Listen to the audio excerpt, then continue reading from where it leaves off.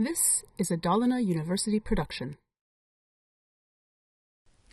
Welcome to the eighth grammar lesson of Arabic 1. Today we're going to talk about root letters and also the verbs in the past tense. Arabic is built on a system of root letters.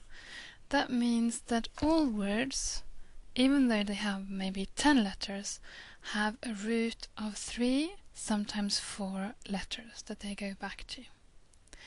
Now, once you know a group of these 3 letters, you can build other words according to special patterns. Patterns for places, patterns for a person who's performing something, patterns for a special tool that you need to do this activity, etc.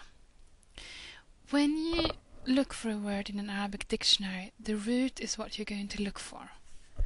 So you will start with the 3 root letters, and then after that all the other words will be listed. So let's say you're looking for a school. You would first look for the 3 root letters, which would be dal, ra, sin, and that would give you darasa, to study.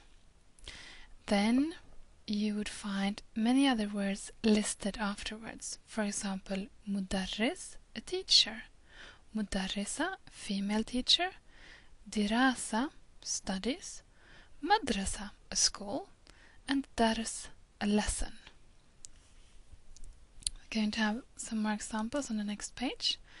From the word kataba, we can make katib, a writer, katiba, female writer, maktub, something written, maktaba, a library or a bookshop, kitaba, the act of writing, kutub, books.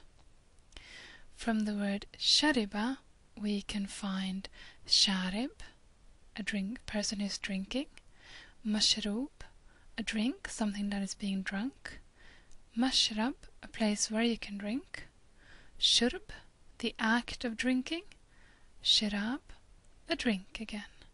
And from the verb jalasa, or from the 3 root letters jim, lam, sin, you can find jalis, jalisa, a person sitting, jalsa, sitting, majlis, a place of sitting, and julus, the act of sitting.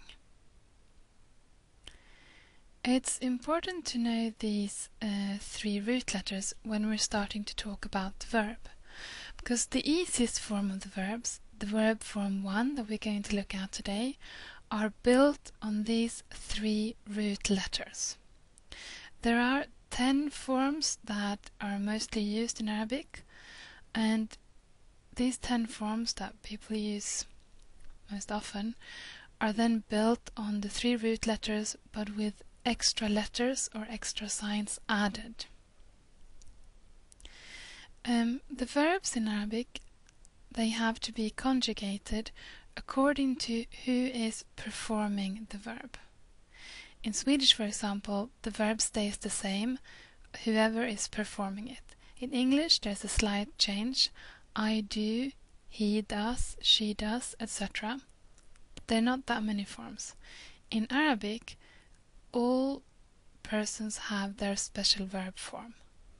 But it makes it easier because you know exactly and directly who is performing the verb and who is not.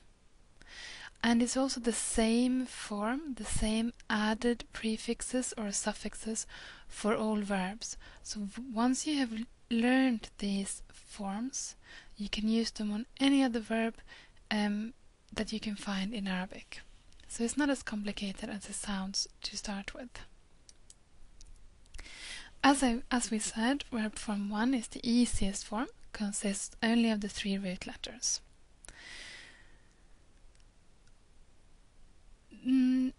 The easiest form is the 3rd person masculine singular form, because in the past tense that's the thing that you start with. It's only 3 letters, right?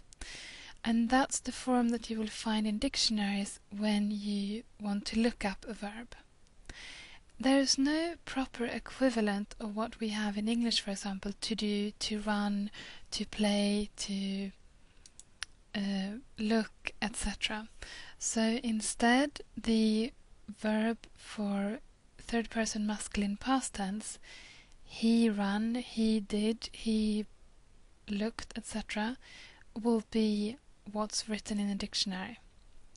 So that form will have 2 translations, both the true translation, as in he wrote, and the dictionary translation, as in to write. And that's also what you will find on your word list. The verb will be listed in its easiest form, but the translation will be to do something or to write something. When we want to say, for example, I studied or I wrote, first we need to look up the form for he studied, since as we just said, that's the easiest form. And then we add the little suffix to show that no, it's not he, it's I who studied. So we look up darasa, he studied, and in a dictionary we will find to study, both of them. And then we add the little suffix ti damma to show that it's I who did it. Darastu, I studied. The endings for the different persons in the singular are darastu, I studied, darasta, you studied masculine, darasti, you studied feminine, darasat, she studied, darasa, he studied. As you can see, the beginning of all of them is the same, and it's also the same as third person masculine past tense, darasa. In order to add the final part, except for in she studied, a sukun is added on the scene darastu, darasta, darasti, etc.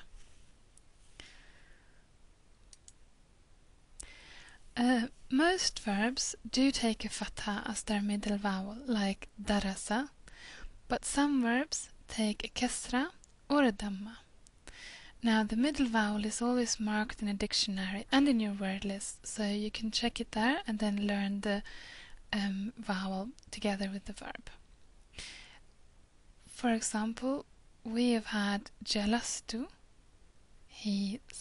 I sat, jalasta, you sat, you masculine, jalasti, you feminine sat, jalasa, he sat, jalasat, she sat.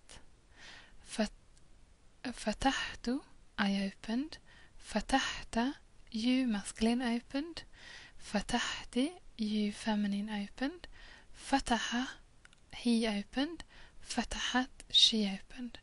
And then with shariba, there's a kesra in the middle. So sharibtu, I drank, sharibta, you drank, you masculine, sharibti, you feminine drank, sharibat, she drank, shariba, of course, he drank, sharibat, she drank.